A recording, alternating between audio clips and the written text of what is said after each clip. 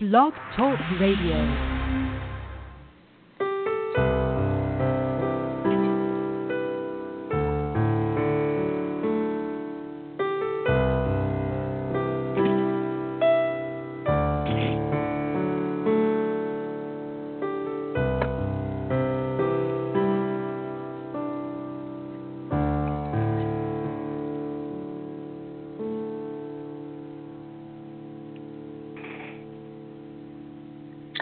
Welcome all true seekers from across the globe.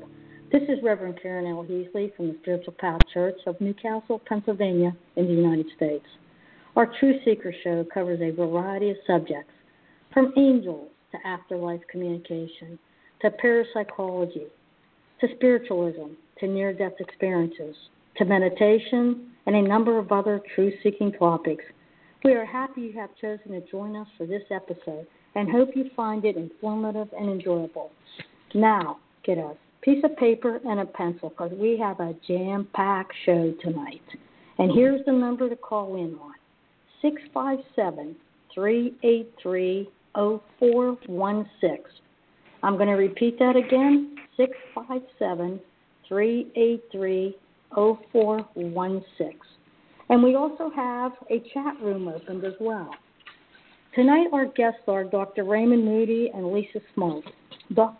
Raymond Moody coined the term near-death experience in 1975 in his best-selling book, Life After Life, and has since written 12 other books, which investigates the mysteries associated with grief, dying, and the afterlife. Lisa Smartt is the author of Words at the Threshold, that shares the early findings of the Final Words Project, an informal research project dedicated to the study of final words, co-founded with Dr. Moody in 2014. On September 20th, 2018, Raymond Moody and Lisa Smartt launched the University of Heaven, an online educational platform offering courses and resources about near-death, shared death, and after-death experiences. Moody and Smartt's online university launches with a 6-month webinar series, Raymond Moody's Consciousness Forum, Into the Lights, the Near-Death Experience. The University of Heaven features Moody's half a century of research and that of his proteges and colleagues who have shared his interest in the remarkable accounts of dying and the near dead, which includes descriptions of out-of-body experiences, being in the presence of a light, appearances of deceased friends and family members, along with a life review, and the feeling of unconditional love and spiritual peace. I'd like to welcome right now Dr. Raymond Moody and Lisa Smartt. Hello, Karen. Hello, everyone. Yeah, and hello, Karen. Good. Thank you so much for having us on tonight. Well, I do have to tell one story, and then it's all yours. When I was in college in 1977, my philosophy professor told me to read the book Life After Life by Dr. Raymond Moody. And I read this book, and everything in it pertained to things that happened to me, but nobody talked to me about it. So that was in 1977. And so I think when I got my tonsils out, they gave me too much ether and my lungs collapsed, and I went into cardiac arrest, and I had an NDE, but nobody talked to me about it until I read his book, and I went home and I said to my mother, did I have an NDE? And she said, yes, but they told me never to talk to you about it. So your book helped me put all the pieces of the puzzle together. It's a truth. Thank you so much for that. Thank you. That really means a lot to me. Thank you.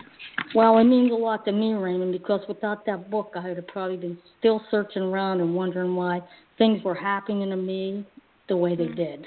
So I want to really personally say thank you from the bottom of my heart.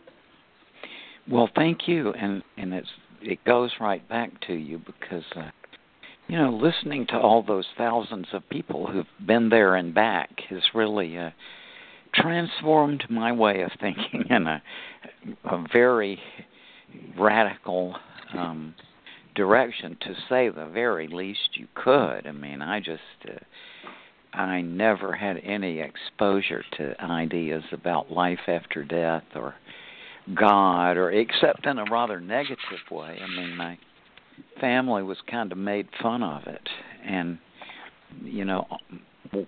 we didn't have friends who were real religious.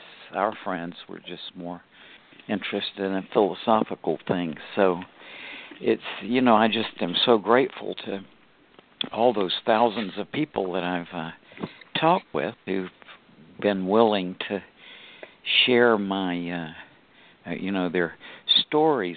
It's happened once in a while that somebody will come up to me and they'll start telling me a story of the near-death experience, and then they'll say, "Oh, I guess you've heard so many of these, this must be boring." And, I think, oh, sure, it's boring to hear somebody talk about how the doctor thought they were dead and they got it. But it's never boring, right? Every one of them is just as exciting as the first one you ever hear. That's wonderful. And you're probably best known for the coining of the term near-death experience.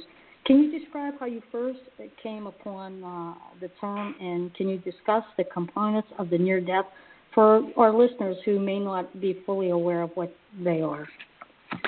Yeah, well, not being religious, I went to University of Virginia when I was 18, intent on studying astronomy. But I quickly got shifted over to philosophy by reading Plato's Republic, which is really about near-death experiences in that it culminates at the end with this very dramatic story of a near-death experience. And to me, the idea of an afterlife was just a joke, or like a fantasy that people had. And when I realized that Plato took it seriously, I thought again about it, and I thought, if a man like this can really seriously think that there might be an afterlife, I was just bowled away. And so in talking with my philosophy professor, Mr. Hammond, about this, he said that actually there were a lot of these early Greek philosophers who studied these cases. So that's what was so fascinating to me. But then 3 years later, in 1965, I met the finest human being I ever met in my life.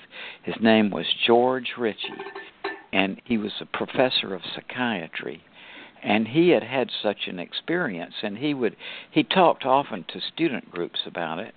And I heard Dr. Ritchie talk, and first of all, I knew, number one, that he was sincere. There was no question that this was something that really had happened to him. I mean, I just didn't know what to make of it, but I accepted that he was sincere. And then, since then, I've just interviewed thousands and thousands of people, and but that was how I got interested in it. It was through philosophy, not through religion, and I still am not much on religion. I talk to God all the time, and He's never said a word to me about religion. I suspect that if He wanted me to be religious, He would have spoken up by now. But that's how it all came about. And it was a long time for me to... I always understood that the people were sincere. And I understood from my first couple of months in medical school, after I'd been investigating these for 10 years, I understood that they weren't caused by the oxygen deprivation to the brain, because one of my own professors of medicine described to me an identical experience she had of getting out of her body and seeing her deceased mother and seeing a light, not when she was ill, but when she was resuscitating her mother who died. And as she was resuscitating her mother, she had all these things, like she got out of her body, she saw the light, she saw the dead relatives of her mother coming toward her mother. And so that means that since my professor was not ill or injured herself, it couldn't have been the oxygen deprivation to her brain. And I've talked to hundreds and hundreds of people who've had the same experience just when they were sitting there with somebody who was dying. Mm-hmm. And their feeling was that they empathically co-lived the dying experience of the person who was passing away. And so there's something very different going on from a physiological disturbance of the brain. It's and then the question is, well, what is it? And you know too from your experience that there is a lot of stuff in this field that is as important as these things are, that is just not very serious or well grounded. And so a year or so ago, Lisa and I started thinking about creating some sort of educational place on the internet where we could have really serious programs about near-death experiences. So that's what we're setting up to do, and we hope that you will join us. I am on October the 30th, I think it is, Lisa. Is that right? It is on October 30th. We're going to be giving a free webinar, and I'm going to be talking about the process through which I have not reached not a logical conclusion, but just a state of perplexity, which I don't know what else to say except, to my astonishment, there is life after death. And this is, incidentally, how you can reach us is www.theuniversityofheaven.com. And if you'll get on there and look, you can sign up for the free webinar on October 30th. And then in the coming months, we're going to have some of these incredible people who've had near-death experiences that have really brought me to the point where I give up. I mean, I don't know what else to say except that there's a life after death. And, for example, one of our early interviewees is going to be Jeff Olsen, who's a graphic artist out west, and his doctor, Dr. O'Driscoll, who's a very well-known trauma surgeon. Okay. And some years back, Jeffrey was in a horrendous car crash where he lost his leg and he had a very profound near-death experience. His wife died in the accident and one of his children. And so Jeffrey had this profound near-death experience. But when he finally got around to telling it to his doctor, the doctors are, a lot of patients don't want to tell their doctors, but he finally did. And he said that the doctor told him that he knew that night that Jeffrey wasn't going to die because during the surgery, Dr. O'Driscoll said that he saw and talked with the dead wife of Jeffrey. And as this progressed, it turns out that the scrub nurse in the procedure said, yeah, me too. I heard the dead wife talking. And, I mean, I could go on and on giving plenty of examples, but my point here is that I don't know what else to say except that apparently there is a life after death. Oh, I believe that, Dr. Moody. There's no question in my mind there is. And that's fascinating. So as they were operating on him, they talked to his dead wife. Yeah. I'm trying to get that. And it took a while for this doctor to come up and come out publicly, which you can you can realize why. But I've just heard this from so many doctors that they participate empathically in their patients' near-death experiences. That what else can you say? I mean, if somebody else could come up with some alternate take on this, I mean, that doesn't imply that these people are mentally ill or something. I mean, these are very, very sane physicians that you would trust with your life, and yet they tell us these extraordinary things. And one of our interviewees in the coming months is going to be a wonderful orthopedic surgeon and PhD in physiology, who is just a very eminent professor of orthopedic surgery, who was struck by lightning in the neck in 1996 and had a cardiac arrest and had all of the typical things we hear, like leaving his body and having this amazing near-death experience. But afterward, even though he had never been interested one bit in music, he developed this fascination with the piano and started having dreams in which he was playing the same piece of music on a concert stage on the piano.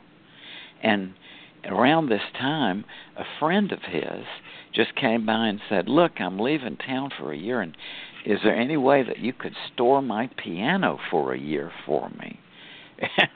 So he took up the piano, and now, in addition to being an eminent professor of orthopedic surgery, is also a concert pianist. And at a certain point, you see, you just have to say, well, I don't know what else to say. Apparently, there is an afterlife. Oh, yes. There definitely. I remember one thing, because when I had mine, I was 5 years old, so I didn't have, my world was, at 5, you don't know too much, right? You really don't. You're not indoctrinated with a lot of things, but I do remember one thing as I walked through that tunnel, that I no longer had a body. I just knew it, just the knowing. I did not have a body at all. It's just something that you never forget, too. I mean, I can remember it like it was yesterday, and I'm sure a lot of end of years feel the same way. Oh yeah. It's seared into the memory. Oh yes, it is. And in one of your books, A Glimpses of Eternity, you coined the term shared death experience. You want to talk a little bit about what the shared death experience is for our listeners? Because some of them, like I said, don't even know what that is. Yeah. Well, a near-death experience consists of something that happens to people when they have a cardiac arrest, for example, from which they're resuscitated. And what they tell us is that when their heart stopped beating, they got out of their body and drifted up and went through a passageway into a light, and that in that light they met relatives and friends of theirs who had died, and they saw their life pass in review in a sort of hologram, and then they would come back to life saying that whatever they had been chasing before in life, like power or money or fame or any of these other things, or knowledge, as some of us chase, that whatever they had been chasing, that they realized through this experience that what life is all about is learning to love. They said that's what appears in your life review. So this is a well-established phenomenon that's well-known. And it has been well-known since the time of Plato and his contemporary Democritus, who lived about the same time. And Democritus was the founder of atomic theory. And so he had just figured out that there were atoms. And so basically he and Plato were in a debate, and Plato looked at these experiences and he said, oh yeah, this really indicates the afterlife. Whereas Democritus said, no, it's just the residual biological activity in the body. We would say today the oxygen deprivation to the brain. Okay. And what undermines or destroys that whole form of debate is that the same experience we call a near-death experience is also very common, not in people who almost die and are revived, but rather people who just happen to be there when somebody else dies. And most commonly, it's the patient's relatives or doctor. And so what the bystanders say is that when the person in the bed dies, one of the common things, and I hear this very frequently from doctors, they say, I was resuscitating this patient, and he died, and when he died, I saw this light come out of him. And they typically say it comes out from near the top of the body, and it's often described as kind of goldish and roundish, and very often they say it just rises up and they see it go through the ceiling. And there's a lot of talk in the medical community about this, although people are embarrassed about it. Not too long ago, I talked with a physician from San Francisco. He was talking about this, and he said all of the people in his medical group are just obsessed. Like, what is that light that you see coming out of the dead patient? But, it's not the kind of thing they're very comfortable talking about. So they say, well, they see this light leave the body, or it's also very common for the bystanders to say that as their loved one died, that they got out of their own bodies and rose up part way with their dying relative, and that at a certain point their relative went on into the light, but they came back and settled into their bodies. And other people will tell you that as the person in the bed dies, the room fills up with light, that they see spirits of apparently the dying person's dead relatives come in the room as though to escort them away. And incredibly, I have quite a number of cases where the bystanders say that they empathically co-lived the dying life review of the person who passed away. And that is probably the most unsettling thing that I have learned in this whole research I've done, because to me, the idea of having a spectator and sitting in on my life review when I don't even want to see it myself is kind of horrifying. Well, it is kind of, yeah. And at first I thought, well, surely this has got to be somebody who was attached to the patient. And in the first dozen or so cases were, or, several dozen. But then, not too long ago, this physician contacted us who was very puzzled, and he said that he was called to the ER to resuscitate a patient he had never met before. But as he was resuscitating that patient, he said he was surrounded by all these images just in a whole, all around him, that were he saw where this patient's life was being reviewed right there in his presence. So and he saw that. Oh my! Yeah. And but this is, most of those like that I've heard are from people who were very close to the person who died. One of them was at a distance. This woman in British Columbia, some years ago, was talking to me after my lecture, and she said that some while before that her grandfather had died, but she didn't know that he was dead, but that the way it happened, what turned out to be the time that he had died, she saw his whole life pass before her. And he was a farmer, and a lot of it had to do with farming and so on, but she said it was just his life.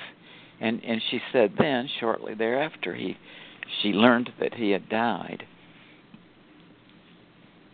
So, I give up.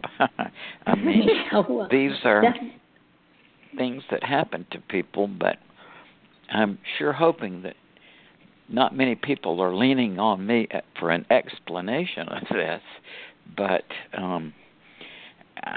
I give up. I know it happens. And it happens. When you bring it up, Raymond. Go ahead, Lisa. And Go ahead. what I think is remarkable, Raymond, in your lifetime. I mean, Raymond coined the term in 1975, and obviously people discuss this. If you look at all kinds of mystical traditions, or even Plato, right? The whole idea of an afterlife or near-death experiences have emerged in all cultures, or many cultures over time. However, Raymond at least was the first for us in contemporary times to really put a name on this and label, and put very defining characteristics, so that it can be integrated in a way that we're seeing the fruits of Raymond's work now, because more and more we're hearing of medical professionals stepping up, as Raymond explained, and being more and more comfortable with these ideas, where in the past there was such a division, between what we thought of as medicine and spirituality. Well, in the 1950s when I had my NDE, and my mother was a nurse, believe it or not, and they told her never to talk about it with me. Wow. The NDE, never talk about it. So the only time she talked about it. Why? I don't know. I don't know, Lisa. I asked her that, and she said they just told me never to talk about it. I don't think they had any answers for it. What do you think, Dr. Moody? That's what I'm thinking. I heard this all the time. It's like many of the people that I interviewed in the 60s and 70s who had these experiences told me that very same thing. They said that they tried to tell their doctor about it, and the doctor wouldn't listen, or say that was a hallucination, or would refuse to look about it, to talk about it. And once in a while, there was the same pattern where somebody would say that they would try to tell their doctor about it, and the doctor would say, you better talk with your minister about that. So they would go to their minister, and their minister would say, you better talk to your doctor about that. So it was back and forth, right, Remy? They were passing up, is what you said. Yeah, and another thing that is now in situation that we don't talk about is the last words of patients.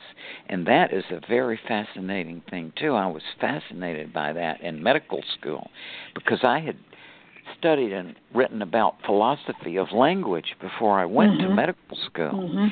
So I was just really very intrigued about the very odd ways that patients talk. It doesn't make any sense. And yet the family members who are left behind are, nonetheless feel like that was very important, and somehow in the depths of their mind, they related to it. Well, Lisa has done this really amazing study that you mentioned about what people say as they are dying, and I've never had a partner before I could work with like this because Lisa and I have, I think, sort of complementing talents, and we've just had a really great time putting up this website, or she put up the website, and so I don't know. This is I can honestly say I've never been so excited about a long-term project. I mean, this is to me, this is just something I'm really focused on now, is to getting this up, because this is so important that people need a reflective source of knowledge and information. So that's what we want to.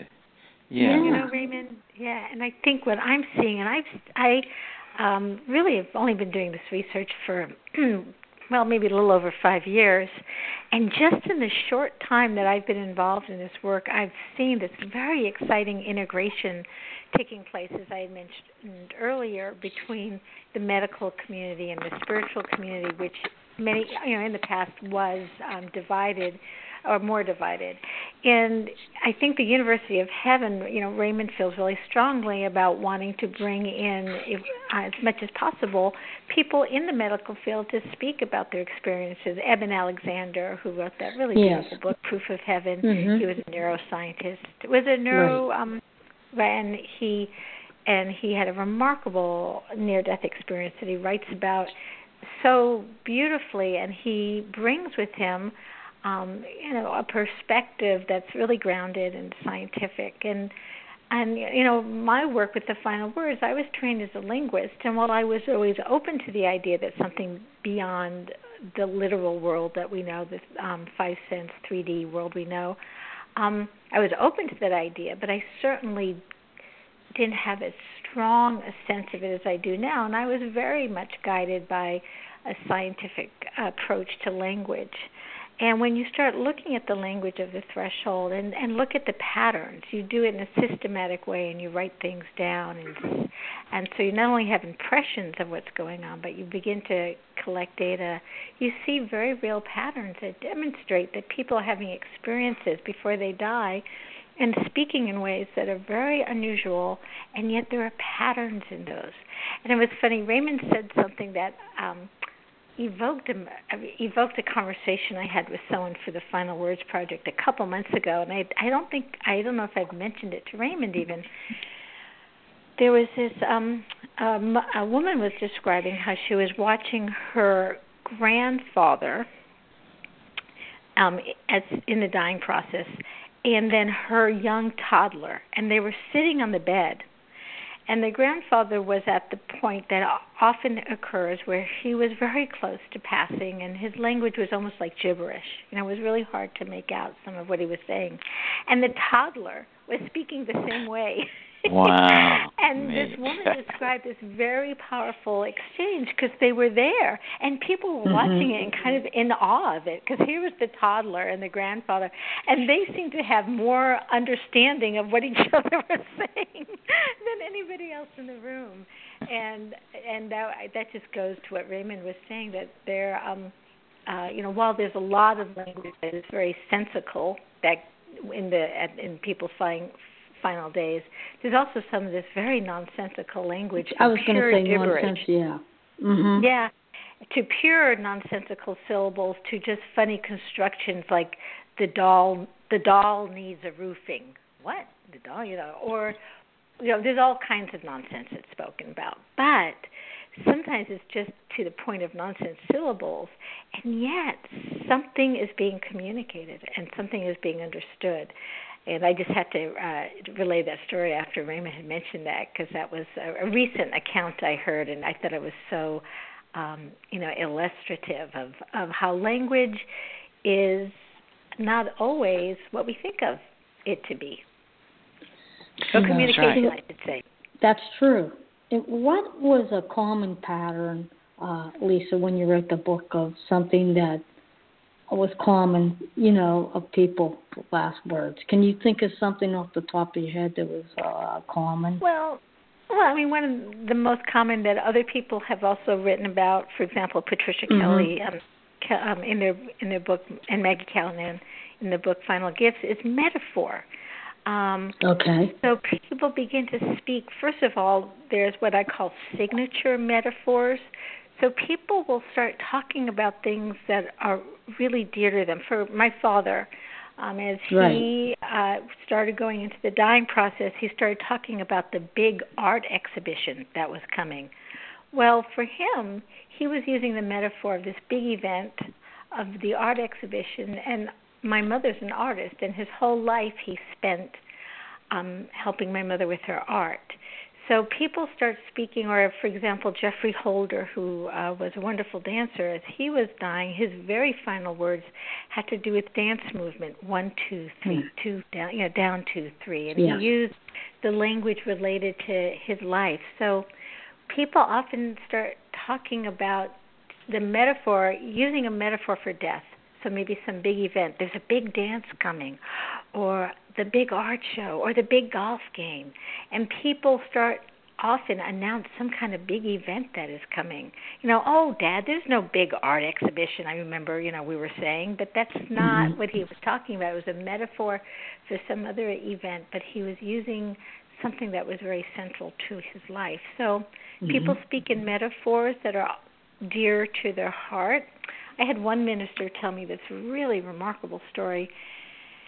He had a congregant who was very close to dying, and she asked for a piece of paper, and she couldn't write too well, clearly, but she said she needed to write everybody's name down for the big dance, and she was really excited about the big dance that was coming.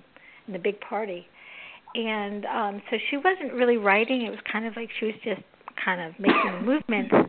And the minister said, "So who are you inviting?" And she started naming people who had already passed on to the other world. And that's so interesting. And she herself loved parties. She was a very social person and a dancer. So for her, she was getting ready for this big event on the other side. So metaphor is one of the most prominent, and metaphor, of course, is pretty sensible. Is not necessarily nonsense, but in the context of what's going on, people might say, "What are you talking about? The big party? There's no big party coming up, Grandma." Right? So if people take the language too literally, oftentimes they'll miss the deeper metaphors.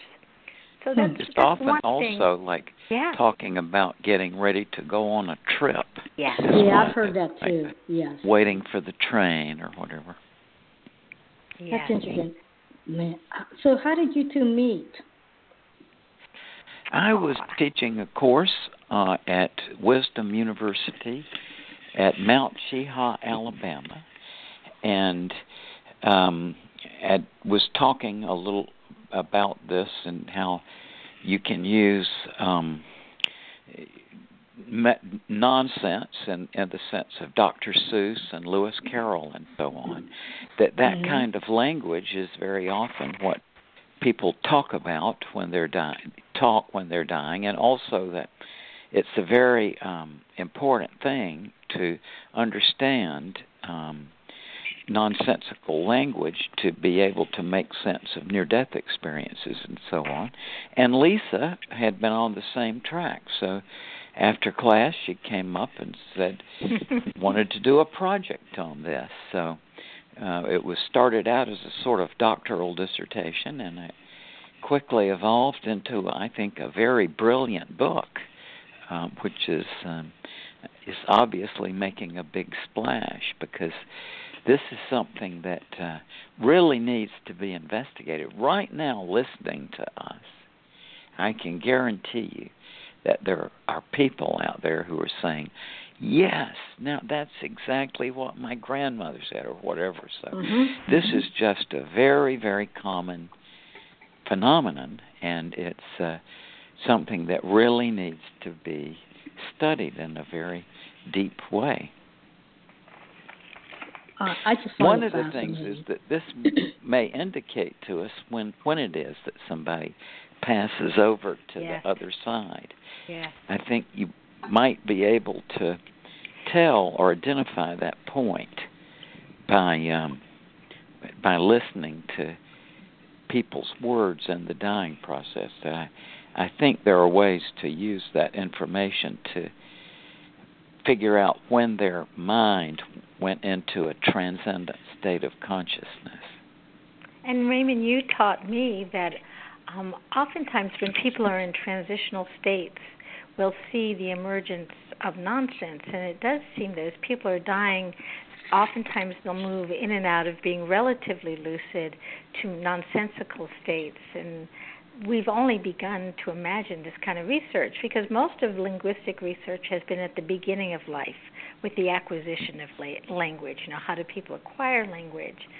But I think that as we track the language of end of life, we will be able to see, and I think nonsense is going to be a foreshadow or sort of an indication when there's shifting consciousness in many regards. And people are different. Now, just the way kids all acquire language differently, we let go of language and it transforms and transitions differently. But it's a very important study that's just begun, and I hope that others will follow suit. Yeah, and linguists too have almost exclusively investigated literal language and figurative language that is meaningful. Nobody has really investigated language that doesn't make any sense, like nonsense. But contrasting to that fact is that Dr. Seuss's books, I read in the New York Times several years ago that at that time, Dr. Seuss books had sold 600 million copies all over the world. And if that doesn't mean that understanding nonsense is important, I don't know what would. I mean, that there's a whole unexplored domain of language out there that we hear every day.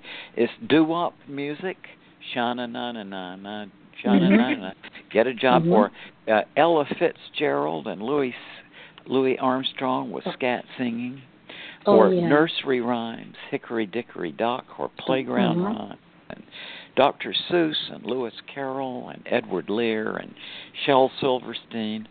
This is a very important domain of language, and like Lisa was saying, it's often in transitional states that nonsense comes up. For example, many people listening to us will understand that very often at night when they are drifting into sleep, they hear nonsense in their head. It's just a very common thing. So there again, we have the transition from one state to another of when you go from one state to another, nonsense seems to pop up. So it's not too big a leap from that to understand why in the last few days of life when people are experiencing things that they can't put into ordinary words, that they would use language that is very, to the rest of us, very obscure or unintelligible or meaningless. When people have some unusual inner experience that doesn't, that you can't put into words very easily, what people do is they substitute nonsense for it. And a good example is a fairly common experience called cinema, where people will tell you that their senses get mixed up.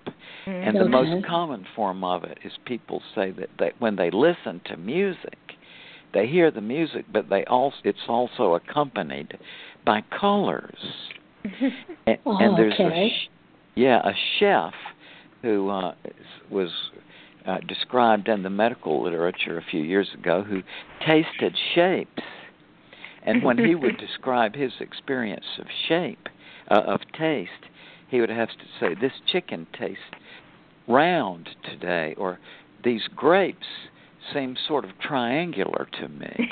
And those things made sense to him, but to the rest of us, it didn't make sense. And that makes us understand a lot better why people who have near-death experiences, that no matter how articulate they are, they say, I just can't describe it to you. It's beyond words.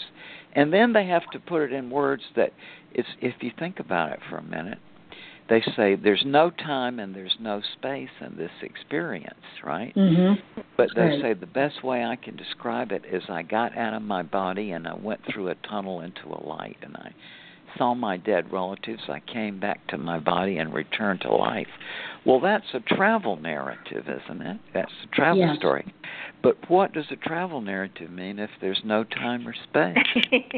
See what I mean? So that people who are trying their best to put this into words, the words sometimes aren't really adequate. No. It's sometimes hard to describe that. You're right. Yes. And when you collect as we've collected the data of the final words, and you hear some of the people say, well, my father said to me at one point, he said, there's so much so in sorrow.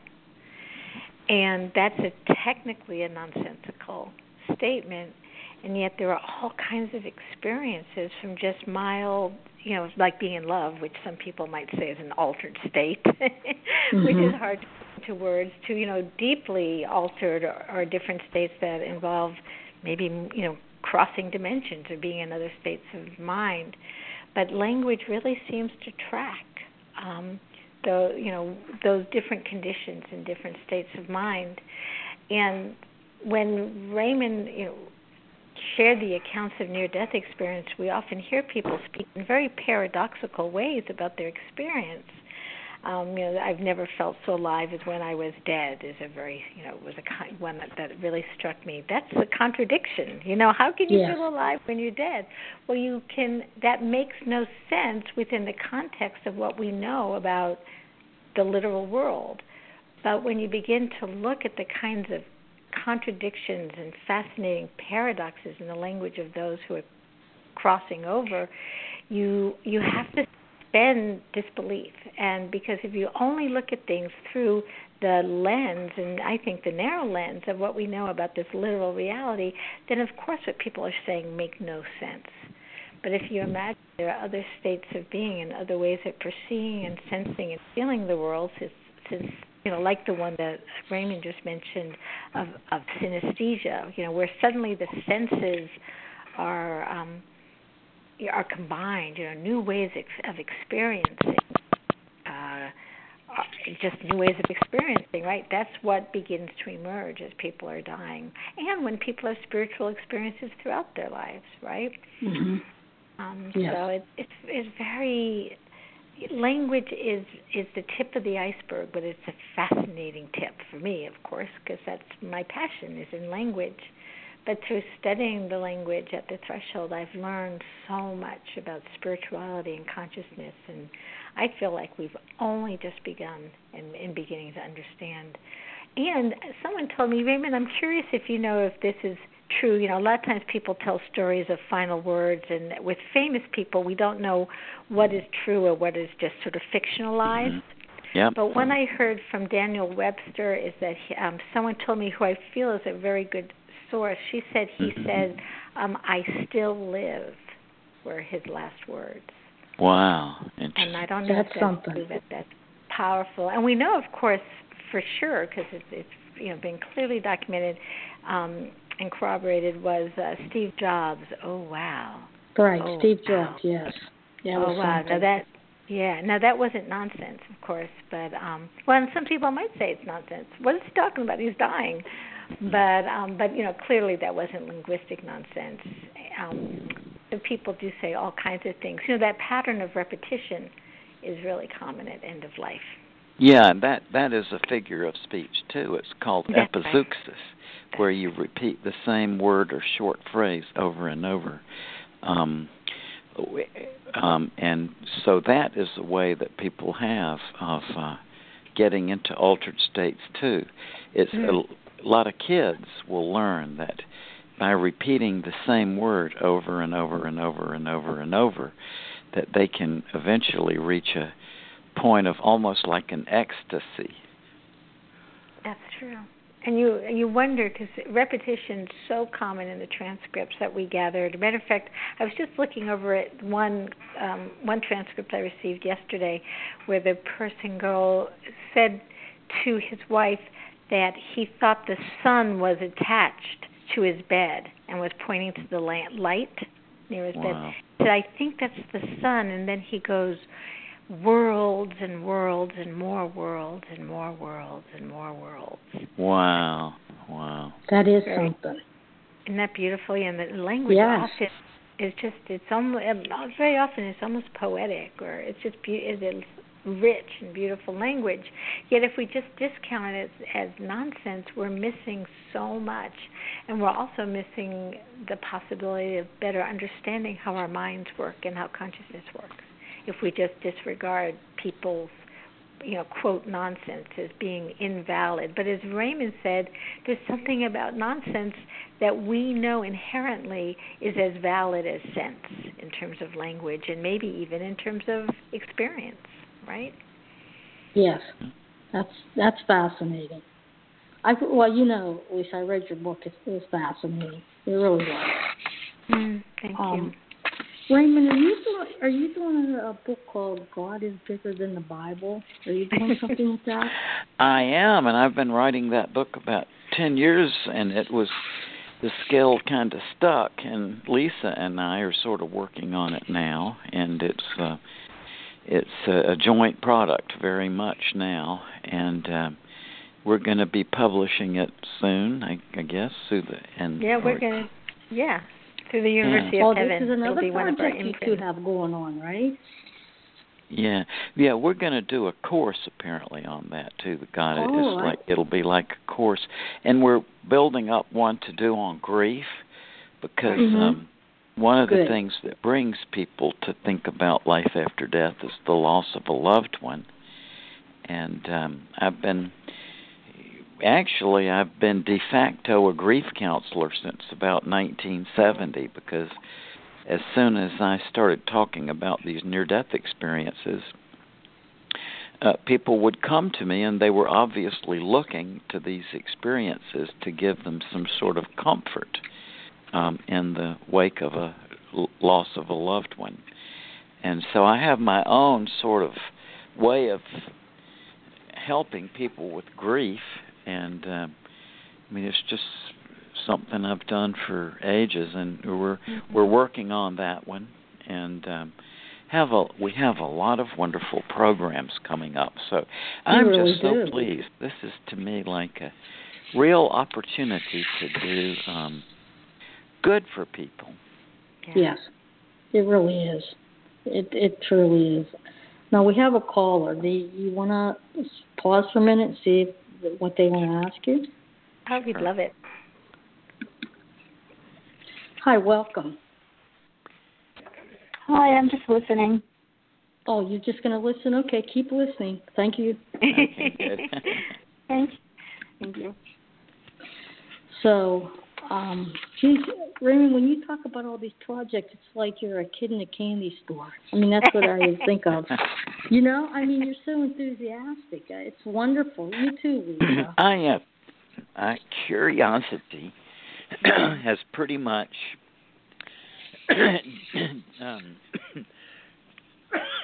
excuse me. Excuse me. Has driven my life pretty much. I mean, I had I got my PhD in philosophy when I was I guess 24. Oh, jeez. And then I taught philosophy for 3 years, and then I went to medical school, and I had my MD by the time I was, I guess, 30. And so I'm 74 now, and I can well appreciate from my life experience, looking back at that there was something very wrong with somebody who would have 2 doctoral degrees before they were 31. And it's true. If you look at it from our perspective at our age, it's true, right? I mean, you would hate to see somebody do that, but their nose buried in the book all their life. But to me, it was just wonderful.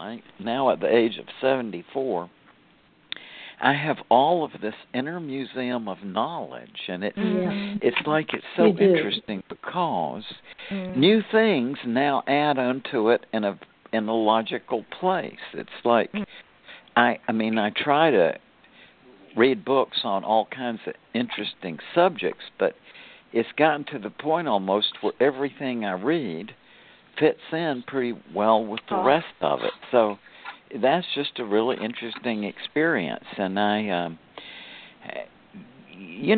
74, people really live in their memories a lot. And it's so interesting. It's like you have an inner museum. And I have these 2 wonderful adopted kids, both adopted at birth. Carter's 20 now, and Caroline is 17. And I can just look in my mind, and I can see them grow up from little tiny babies to full-grown people, and I can see every little bit in between. So I heartily recommend old age, by the way. This is something that really gets a bad rap in our society, but I'll tell you, I'm 74, and I've never been so. It's like it's gotten to where my mind can just absorb a book like a sponge. And bragging here, this is something that I hear from a lot of people my age, that paradoxically your mind gets even sharper. Yes. And at the same time, having been geriatric psychiatrist before I went into forensics, I also see that it's the transition from old age to a passing away to another realm is a positive development rather than a negative one. Mm-hmm. And this is what I've been saying since about 1970. But now that I am 74 years old saying it, people get panicked. Oh, no, you've got a long time to live. But no. My whole life's work reveals to me that it's not a bad deal. And I just don't want to get trapped in the medical system, with tubes and wires. That's my main thing. But the nice thing about this phase of life is you really do reach this kind of satisfaction, and you at this phase in life, your whole focus is on helping other people. That's all it is, and that is so liberating. It is so neat to be no longer burdened by self-identity. It really is. It is. That's beautiful. That's wonderful, Ray. Go ahead, Lisa. And it's, I've seen, just in the time I've known Raymond, it's been really an honor to watch him get older and teach me, because I'm 59, and inspire me about what's possible. But also, if you're unafraid about what happens after death and dying, it really does change how you think about everything, or it has changed it for me.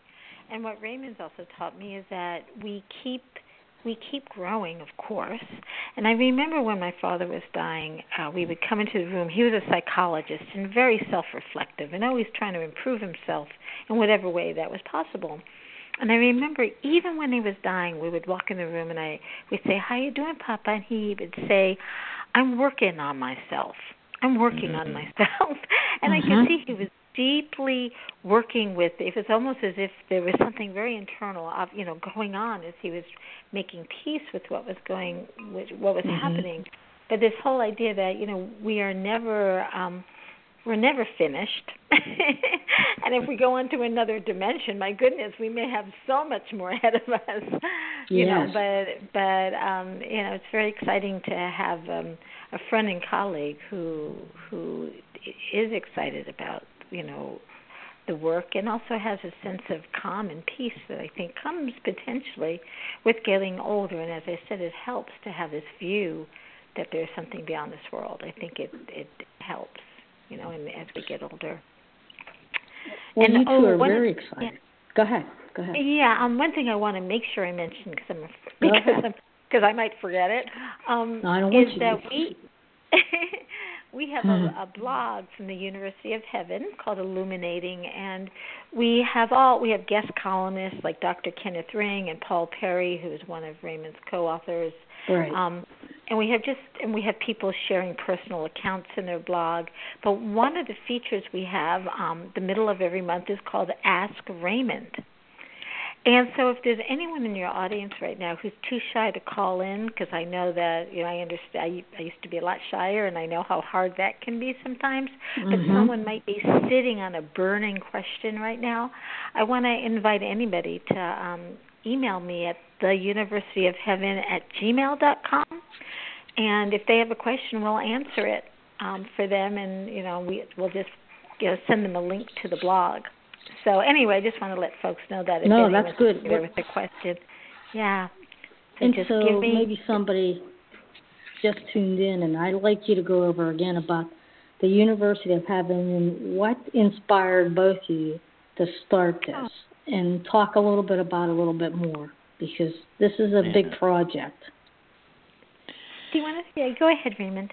Yeah, well, what inspired me is that we all know that in this field, which is so important and so real, there is a lot of misrepresentation and sensationalism and people who are just spinning out their egos. So what Lisa and I wanted to do is to create I could say a learning portal, but a portal and it will be about near-death experiences and shared death experiences, and we will be doing the really terrific, reliable, brilliant investigators. And so we're doing it at www.theuniversityofheaven.com, and this is our forum to bring really interesting and reliable and real information about near-death experiences and what I think is the most important question of existence, which is whether there is an afterlife. And, what's important to me also with the website is Raymond has blazed the trail for so many of us to do this research. And he is such a great mentor, and he's very supportive. He has mentored so many people's work. It's just remarkable when I look at all the authors he has supported, including me. So part of, for me, what the website is about is really is a tribute to Raymond's work and those who have followed after him. So many of his proteges, Eben Alexander, Melvin Morse, right. Jeff Olsen, all these folks are going to be William Peters, who's doing beautiful research on shared death experiences and writing a really wonderful book about it now. All these people are going to be coming once a month. We'll be doing webinars where Raymond, for a change, will be interviewed. He's used to being interviewed, and now he's going to have the opportunity to interview many of his proteges, associates, and colleagues.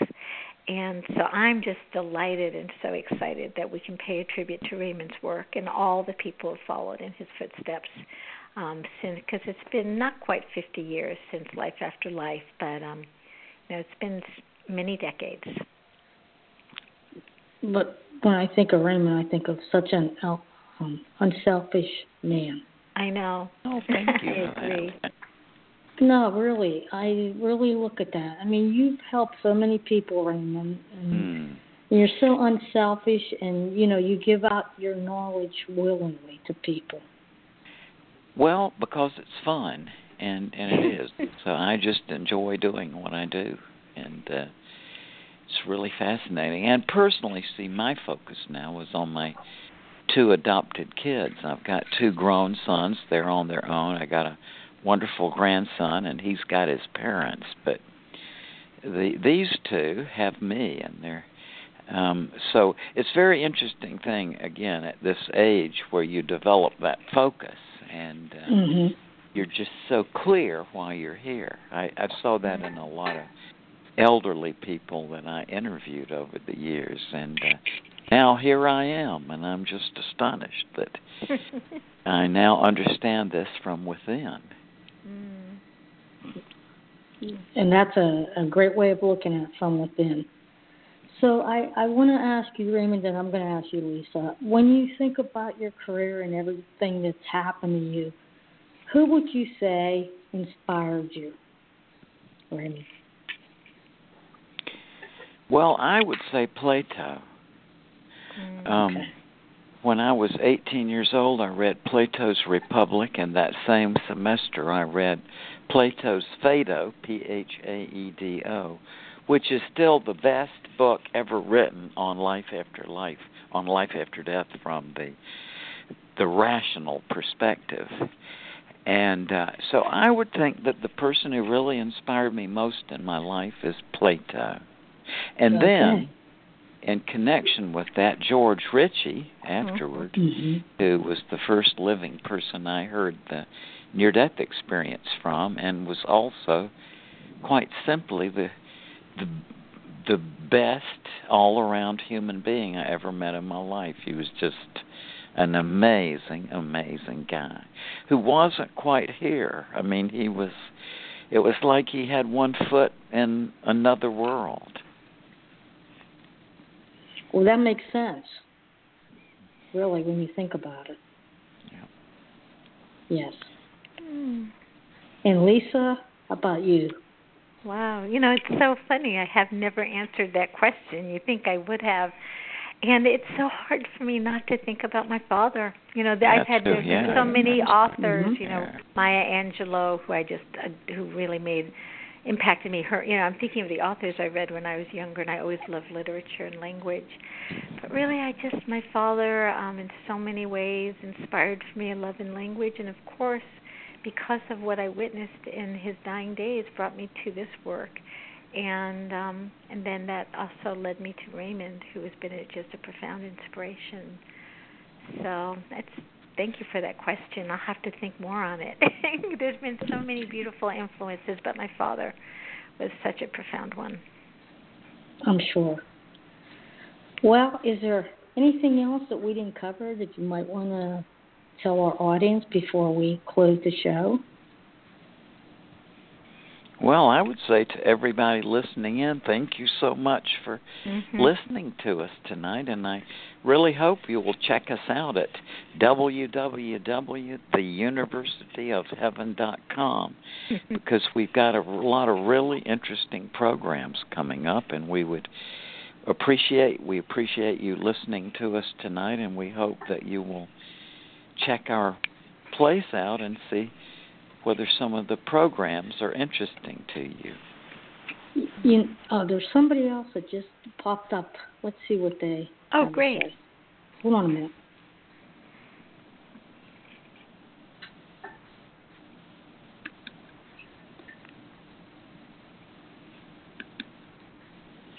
Hi, can we help you?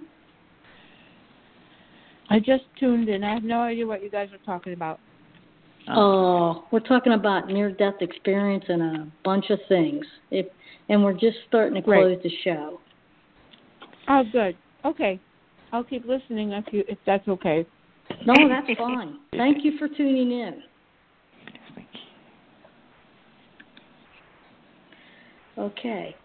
So I think we're going to close, and I just want to say from the bottom of my heart, Raymond, you're still my hero. You changed my life. Thank you so much. Aww. Thank you so much. And this has been so delightful tonight. Thank you so much. Thank you. You're welcome. And thank you, Lisa. And you are a special person and a special soul as well, Lisa. That book that you did with Raymond is phenomenal. Thank you. Thanks so much. Okay, so thank you and take care. Good night, everyone. Thank you so much. Bye-bye. Bye-bye. And also, I would like to thank all of the truth seekers around the world for listening. And until we meet again, may you be the light that helps others see.